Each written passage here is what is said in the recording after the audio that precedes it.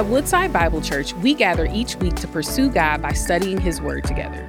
Everywhere we turn, someone is promising to finally give us the satisfaction and happiness we long for. Yet from advertisements to political campaigns, these promises so often remain unfulfilled.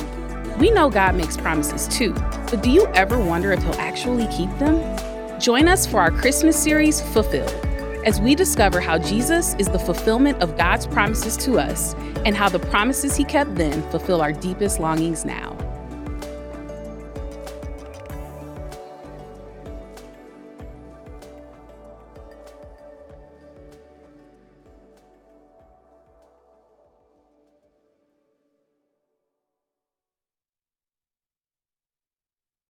Have you ever been invited to try something that will change your life?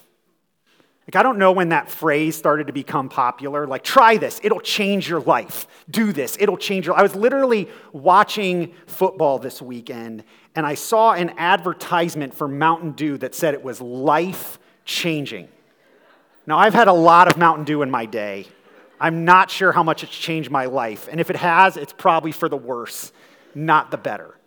Right, but there seems to be this growing, you got to try this. It'll change your life. Have this experience. It will change your life.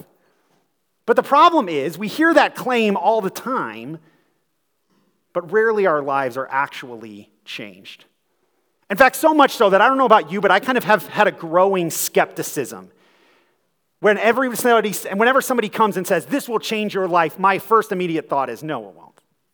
No, it won't. You're just trying to hook me, right? You're just trying to suck me in. And so we hear it. It'll change your life. We encounter promises like this all the time, from the advertisements that we hear to the political campaigns that we encounter. It seems like wherever we go in certain places and spheres, there's someone claiming that this thing, this experience, this will finally bring us the happiness, the joy, the fulfillment, the good life that we long for. But the reality is, those promises often remain completely unfulfilled. In fact, so much so that I would bet almost every single one of us lives with some sort of low-grade skepticism when it comes to the grand claims of what will actually change our lives. The problem is, God in His Word makes a lot of promises that He said will impact and change our lives. God constantly is making promises that He says, this actually will change the very nature of reality and the very nature of your life.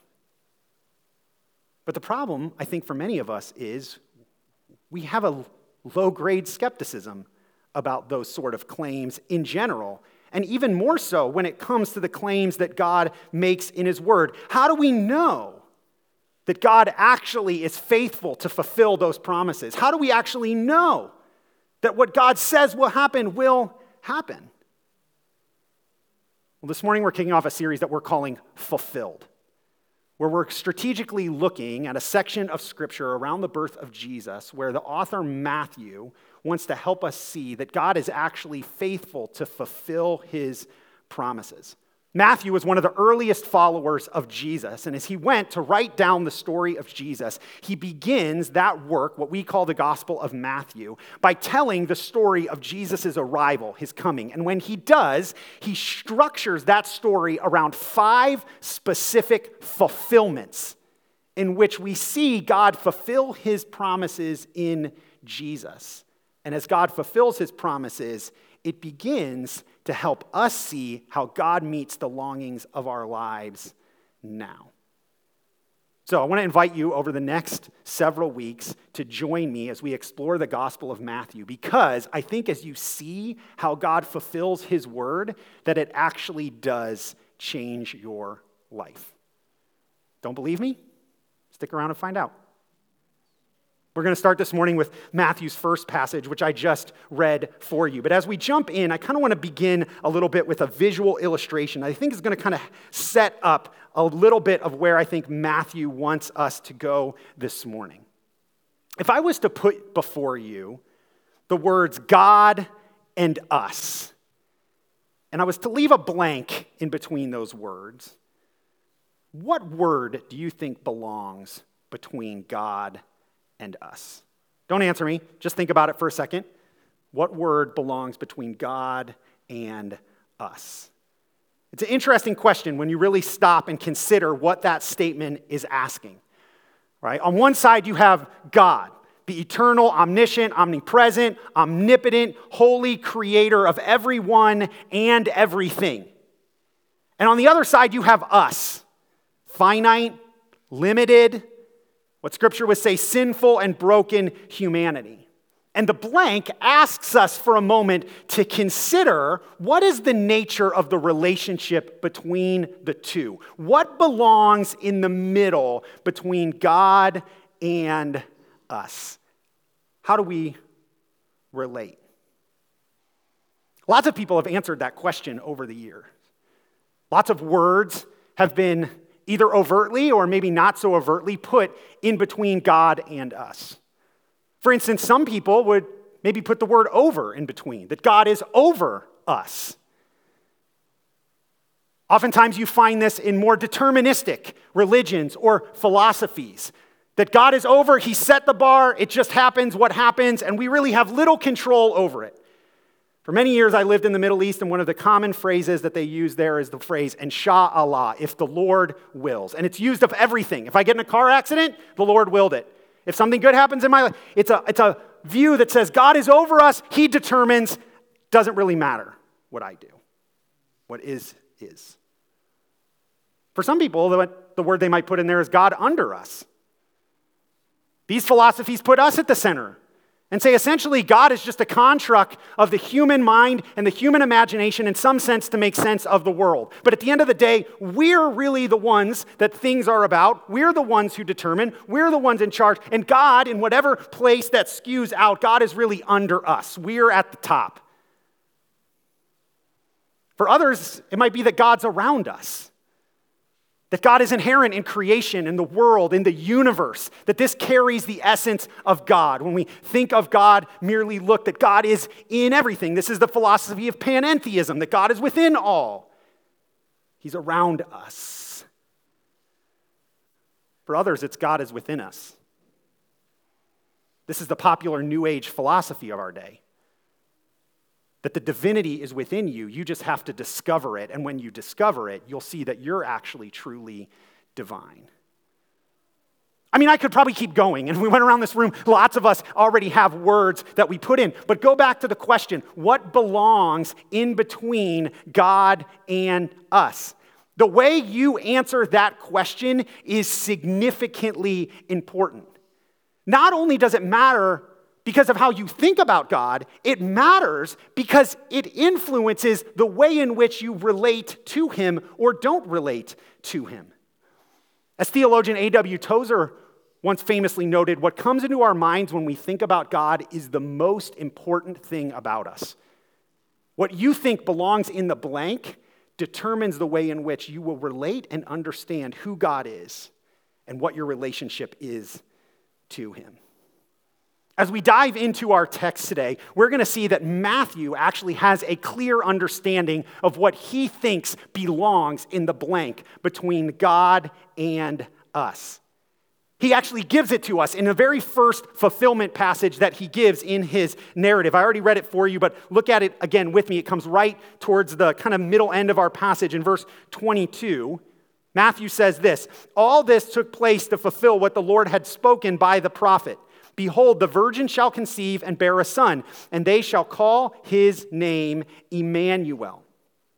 Now, there's a lot to unpack, and we're going to unpack much of it. For instance, you might be asking, what took place? If all this took place, what actually happened? We're going to get to that in a second. But the first thing that I want you to see is that Matthew actually is going to give you kind of the main idea of the story that he's presenting, at least in this first fulfillment passage. It comes in this little parentheses that he gives at the end of his quotation. Matthew here in verse 23 is quoting from the prophet Isaiah. We'll unpack this more in a second. But he gives this famous prophecy and he ends it with this word Emmanuel. And then he takes a moment and he translates it for those that are reading his letter. What does that word Emmanuel mean? It means God with us. In this little phrase, Matthew is inviting all of us, all of his readers, into the story that he's telling and the point that he's making. You see, that word Emmanuel was originally in the Hebrew. Matthew now translates it into the Greek for a much wider audience, and in doing so is inviting you to consider what that prophecy is saying and the reality that it is presenting to the world. It means God with us. He's inviting everyone from everywhere to consider what Jesus means when it comes to the relationship between God with us. And it's here Matthew will fill in the blank. And this is what he wants you to see, that in Jesus, God comes to be with us.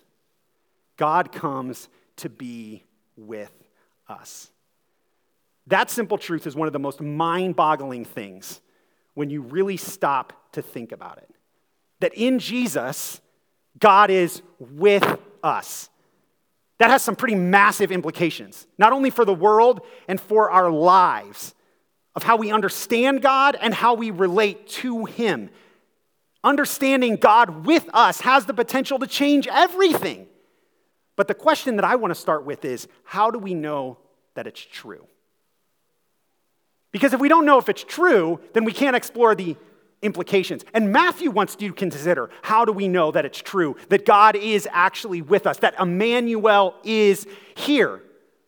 Well, he strategically structures the first part of this passage, his fulfillment passages, around Isaiah's prophecy to help you see that Jesus is actually fulfilling the promise and signs that God had said long ago. Two signs that Matthew shows in this passage that Jesus fulfills, helping us to understand that God is with us. The first one we see right away at the beginning of Isaiah's prophecy. Look again with me at verse 23. This was to fulfill what the prophet was spoken by the prophet. First sign, behold, the virgin shall conceive.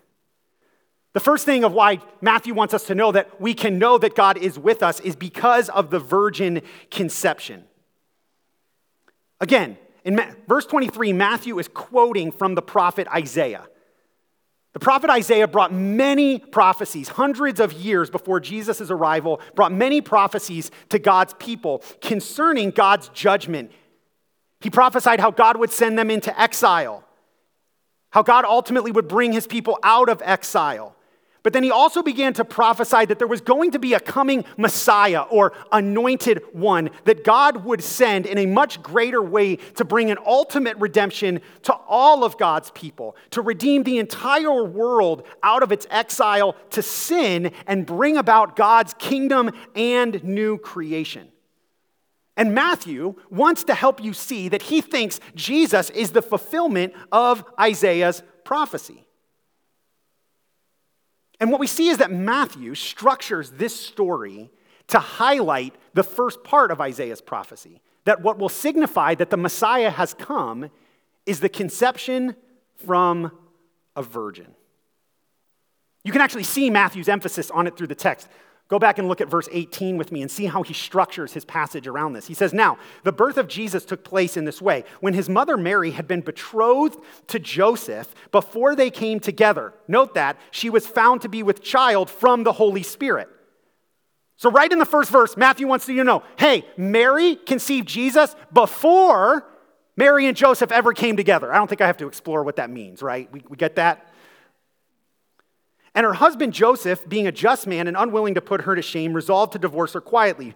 But as he considered these things, behold, an angel of the Lord appeared to him in a dream, saying, Joseph, son of David, do not fear to take Mary as your wife, for that which is conceived in her is from the Holy Spirit. Jump down to verse 24. When Joseph awoke from his dream, he did as the angel of the Lord commanded. He took his wife, but he knew her not until she had given birth to a son. So as Matthew tells the birth story of Jesus, he emphasizes on 3 different occasions that Mary and Joseph did not know each other prior to Jesus' birth. Now, why does he put that emphasis there? Well, if you go back into Isaiah chapter 7 that Matthew quotes, we see that God originally had given this prophecy to King Ahaz. Essentially, in Isaiah chapter 7, God comes to King Ahab. Judah's about to get invaded, and God says to Ahaz, ask me for a sign. Ask me for a sign that I will deliver you. And Ahaz, in his arrogance, says, there's no way. I'm not going to ask you for a sign. I'm not going to do that. And God essentially says, you're doing that out of pride, not out of faith. So I'm going to give you a sign anyway. A virgin is going to conceive, and she's going to have a son and call his name Emmanuel. And that's going to be the sign that I am going to deliver you. And that's what happened. Many people, when they look back at that original prophecy, they believe that Isaiah, the prophet, actually his son, would become the sign of God's deliverance. But if you keep reading on in Isaiah and you get into chapters 8 and 9, what you see is that the promise that God made in Isaiah chapter 7, verse 14, didn't seem to just stop with the arrival of Isaiah's son, that there seems to actually be a much bigger fulfillment that God was promising. That God was actually going to begin to move in a way in which he would come to be present with his people. That there's going to be a greater son. This son is going to be the true Emmanuel, where God is present. And so the Jews began to anticipate a greater fulfillment of the prophecy. And one of the signs that they began to believe about the greater fulfillment was that this would actually be a miraculous conception. See, if you go back into the Hebrew, I know I'm going to get technical, just stay with me. This is a point because Matthew's trying to make it and I want you to understand it. If you go back into the Hebrew, the word that they use for virgin in the original Hebrew in Isaiah chapter 7 simply means a young woman of marriageable age. That's what the Hebrew word means. That's simply the idea. And so the question is God actually prophesying that it's a virgin? Well, the Jews came to be seen that the sign for the true and greater Messiah that was to come was to actually come from somebody who was physically a virgin who would conceive a child. We know this because a couple hundred years before Jesus was born, the Jews translated the Old Testament Hebrew into Greek in what's known as the Septuagint. And when they translated that work, the word that they chose to translate Isaiah 7:14 is not the Greek word for a woman of marriageable age. It's the Greek technical word for a virgin. Meaning, they had come to see that the sign that Isaiah promised would actually only be fulfilled by someone who would conceive a child yet remain a virgin. So when Matthew now comes to tell the story of Jesus, what he wants you to see is that original promise that was pointing towards a greater fulfillment is actually taking place here in Christ. New Testament scholar Craig Bloomberg helps us see it this way when he writes, this would suggest, speaking of the translation in the Septuagint, that already before the New Testament age, at least some Jews had come to link the passages in Isaiah 7 to 9 together and to deduce that there would be an additional long-term fulfillment of the birth of a messianic king portended by a more supernatural conception. Translation, they believed a virgin was actually going to conceive. What Matthew's trying to get you to see is that's what took place in Jesus. That's why he says it. Mary and Joseph didn't even know each other. The conception came by the Holy Spirit. They didn't know each other until the Son came. He's like trying to put it on a billboard in front of you to say, Jesus is fulfilling this promise. It's a big deal. It's a sign that he's actually the promised Messiah and anointed king. The virgin conception is actually a huge deal in the Christian faith. It's one of the signs and realities that we point to in the fact that Jesus is who he claimed to be as the Messiah and Son of God. People from time to time over the years have questioned or often challenged the virgin birth. They've seen it as unimportant, possibly a mythical part of Jesus' story, not really necessary to what it means to be a Christian. In fact, I remember many years ago now when I was coming up in ministry, there was a well-known pastor on the west side of the state of Michigan who wrote a book kind of rebranding the Christian faith. And one of his most famous passages in that book, he directly challenges whether or not the virgin birth is even necessary to knowing God, to knowing Christ, to trusting him. This is what he wrote in that book. It's called Velvet Elvis. He wrote this. He said, what if tomorrow someone digs up definitive proof that Jesus had a real earthly biological father named Larry?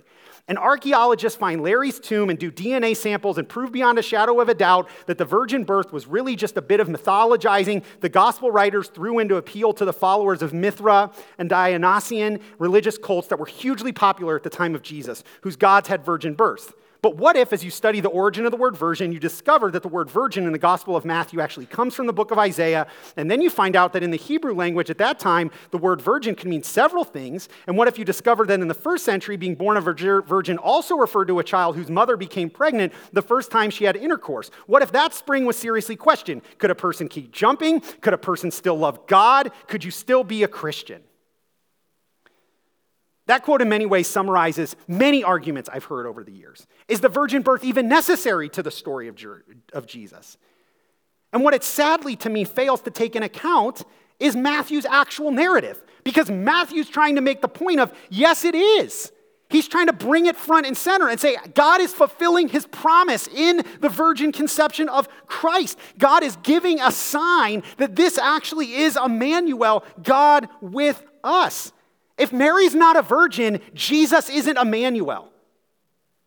And that means God isn't with us. And so what Matthew structures his thing to show you is when Isaiah said, behold, the virgin shall conceive, the virgin actually has conceived. That's sign one. But there's another sign that Matthew wants to see. It's the second half of the prophecy. Behold, the virgin shall conceive and bear a son. So the first sign is the virgin conception. The second sign is the birth of a son. And again, we see that Matthew structures his narrative to show that Jesus is the fulfillment of the promise. Listen as the angel comes and says to Joseph, Joseph, son of David, verse 20, do not fear to take Mary as your wife, for that which she is conceived in her is from the Holy Spirit. There's fulfillment one.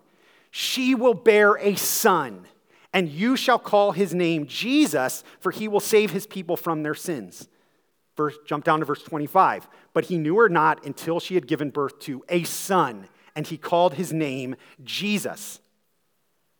The second half gives us the second sign, that the arrival of the son is the arrival of Emmanuel. This isn't just talking about the birth of a male child. When it refers to the son, it's the son of promise. It's the pointing towards the Messiah. This son is to be named Jesus because he's the one that will save, the Messiah and anointed one that will come to rescue God's people, that will deliver them from their enemies and bring them into God's kingdom, to save them from their sins. And so Matthew wants you to see that she bore a son. The promised one is here. And he actually wants to show you it in one other way. Notice at the end of 25, he says, and he, Joseph, called his name Jesus. That's actually a really significant phrase. Don't just think of that as a throwaway phrase. In the ancient world, if someone was to name a child that was not there, that was a legal action by which they were actually adopting the child as their own. When Joseph names Jesus, he's becoming his legal father. And in doing so, he's signifying that Jesus is the promised one. If you go back and read the first chunk of Matthew, which we didn't start with, the first 17 verses of Matthew, Matthew starts with a genealogy. He starts with this person had this person, had this person, had this person. And if you go and read through all of that, you realize that one of the people that's in Joseph's line is King David. Now that's hugely significant because God had promised that it was from the line of David that he would bring his anointed king. The next son of David would be the one who was the Messiah to establish God's kingdom. And so when Joseph steps in and names Jesus, he's bringing his legal lineage to bear on him that he now is the legal son of David. He's the Messiah. So Matthew's trying to broadcast, even throughout his narrative, he's born of a virgin and he's the legal son. He's the promised one. He's the Messiah. He's here. And so he's trying to get you to see, look at these signs. Look how God has fulfilled them. He's fulfilled them every which way in the virgin conception and the son born in the line of David to get you to see that Jesus is the Messiah, that he is Emmanuel, God with us. And so he wants you to see that in Jesus, God comes to be with us. And that's a big deal. But Matthew doesn't want you to just see it. He wants you to receive it. He actually invites you, even by the way he quotes the prophecy, to trust in Christ and the reality that he is the promised king. If you put Isaiah's original quotation right next to Matthew's, you'll see that Matthew makes one subtle, intentional change. Look at it with me. Isaiah 7:14, I'll put it on the screen. Behold, the virgin shall conceive and bear a son and shall call his name Emmanuel. Look how Matthew quotes it. Behold, the virgin shall conceive and bear a son, and they shall call his name Emmanuel. Who calls him Emmanuel in the Isaiah passage? She does. Who calls him Emmanuel in Matthew's passage? They do. And in that subtle change, he's making an invitation. He's trying to get you to see that God has fulfilled his prophecy, but it's now his people that will call him Emmanuel, that will call him God with us. It's the people whom he will save from their sins that will call him Emmanuel. And in this, Matthew is pointing forward to those who will trust in Christ. He's foreshadowing what the rest of his gospel will unfold, that Jesus came and lived the life that we couldn't, but ultimately would go and die for the sins of us, those who had turned from God. And he would pay the penalty for our sin on the cross so that we could be restored in relationship with God. And then ultimately he would rise again, conquering Satan, sin, and death, so that we then could be saved from our sins and brought back into relationship with God. And because of that, it's now those who trust in Christ, those who he saves from their sins, who now know God with them and God with us. Think of the amazingness of the reality that Matthew is declaring here. That in Jesus, God is with us. Go back to that gap between God and us. The reality is that from the history of the world, there's been a gap between God and us because of our sin. But what Matthew wants you to see, that in between God and us, in between the creator and the created, in between the holy and the unholy, in between majesty and crudeness, stands a person, a promised one, an anointed king. And in him, the blank gets filled, that it's now God with us. That's the truth of Jesus' arrival and coming, that God is now with us. And that changes the very nature of our relationship. The hope and truth of Jesus is that God is now with us. Do you believe that? Do you know that?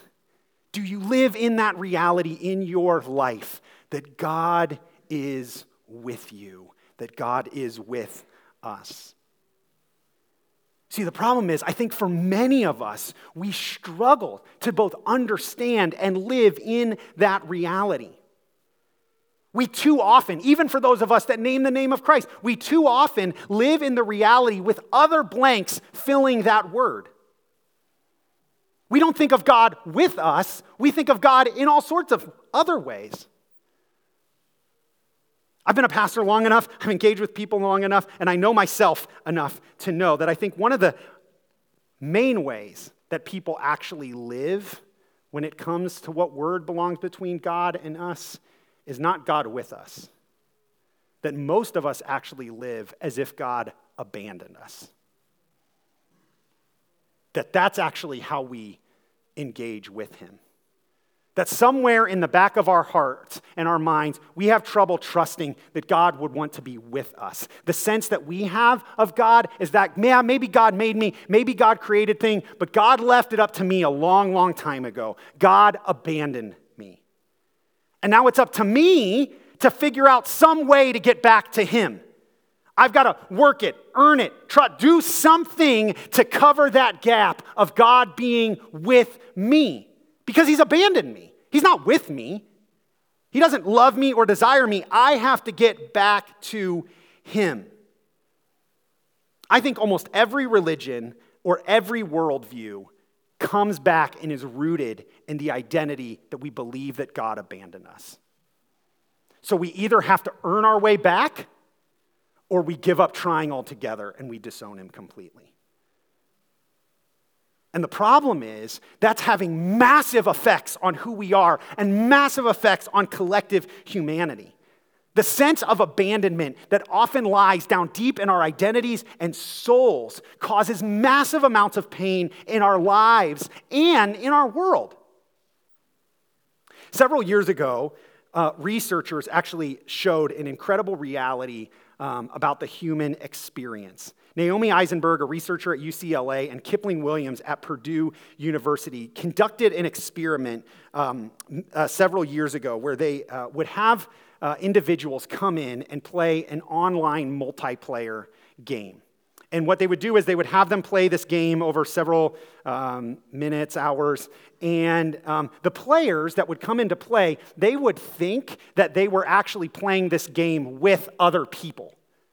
What they didn't know was that they were actually playing a computer game, and the computer was rigging the game to, over time, strategically exclude them from key elements of the game so that they were essentially abandoned by the other players over the course of the game that they were playing. Now, while they were doing this, the researchers were studying their brain activity. And what they found was that as people experienced abandonment in the game from other players, that actually registered in their brain in the same location that we experience physical pain. Meaning that when you experience emotional abandonment from another individual, when you experience exclusion, as if someone is leaving you out, your body cannot tell the difference between a physical pain and an emotional pain in your brain. It registers it at pain, period. And many of us carry that pain out of the experiences of our lives by feeling abandonment and exclusion from people around us in lots of scenarios, family, friends, situations, and horrible things. Now, if that's true of us, in regards to our relationship with other human beings, how much more do you think that affects us if our core understanding of ourselves is that God abandoned us? If that our sense of God, the person who made me, who created me, who's supposed to know me best, has left me on my own, what sort of pain do you think that causes to our souls and to our lives? And how many people are living out of that reality, striving to find some sense of worth, identity, purpose, connection, anything to make me feel like I'm not actually alone? And how many of the problems collectively that we experience in our world are rooted in that? I mean, I would argue that I think any social problem, any social disorder that we experience, from racism to classism to abuse to exclusion to conflict to strife, is rooted in our sense of abandonment. Because we weren't created to be abandoned. We were created to be with God. But our sin has turned us from Him. And now we're running around in the world trying to fix all the mess that we've created because we think God abandoned us, when it's actually the other way around. This is why the reality that Matthew's trying to share with us is such a big deal. Because what he's trying to communicate to you is that in Jesus, and in Jesus being the fulfillment of God's promise, God didn't abandon us. God actually came to be with us. And if God is with us, that changes everything.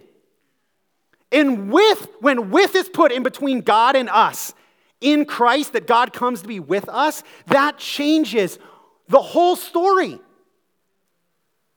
That even though God created the world good, He created us for relationship with Himself. And even though we turn from Him in our sinfulness and self-centeredness and our pride and arrogance, and even though we deserve to be removed and excluded from God forever, God never had to fill in the blank. But the truth of with is that God loved us enough to send His Son to do something about our sin so that He could be with us again. So that we could know Him, so that redemption is possible, so that you and I can have a living relationship with the God who made us, and that all of creation can be redeemed in God's kingdom and in His new creation. With changes the story of everything. But with also changes the relationship. You see, God with us means that we can have a relationship with Him. With reminds us that God loves you, that He wants a relationship with you. Because the truth of God with us is that God can be with you. And that's amazing. That you can know God and he can know you. That your relationship with God doesn't have to be based on what you do for him. It's based on what Christ has already done for you. He took the step of coming after you. He took the step of loving you first. And with changes your whole relationship with him. With changes your reality. With means that no matter what you might be facing, no matter what circumstances or suffering that you might encounter, that God is not abandoning you. With means he's with you in the best moments of life and the worst moments of life. From the most painful to the most mundane, with means God is with us. Wasn't it Jesus who said, "Lo, I'm with you always, even to the end of the age"? Wasn't it him who said, "I won't abandon you as orphans, I will come to you. I will make my presence known to you"? With means you can know God, not just one day, you can know him now in the mess and the mundane. And with changes our eternity. Because with means that God actually has a purpose and a plan. And that in Jesus, he will do what he has always promised to do. He will fulfill his promises. He will come and establish his kingdom and bring a new heaven and a new earth. And that in Jesus, we have hope that one day we will be with God forever. That's the good news of the gospel, that in Jesus you get God, not just now, but on into eternity. It's Revelation 21:3, where John writes, "I heard a loud voice from the throne saying, 'Behold, the dwelling place of God is with man. He will dwell with them, and they will be his people, and God will be with them as their God.'" That's our future in Christ, to be with God in his eternal kingdom forever. You see, with changes everything. And the good news that Matthew begins his story of Jesus with is that because God is faithful to his promises, in Jesus, God comes to be with us. And he's made a way for you to be with him. And friends, that really will change your life. Thank you for joining us as we study God's Word together. We would love to hear how God is moving in your heart and get you connected into the Woodside Bible Church family. Head to woodsidebible.org/connect to introduce yourself today.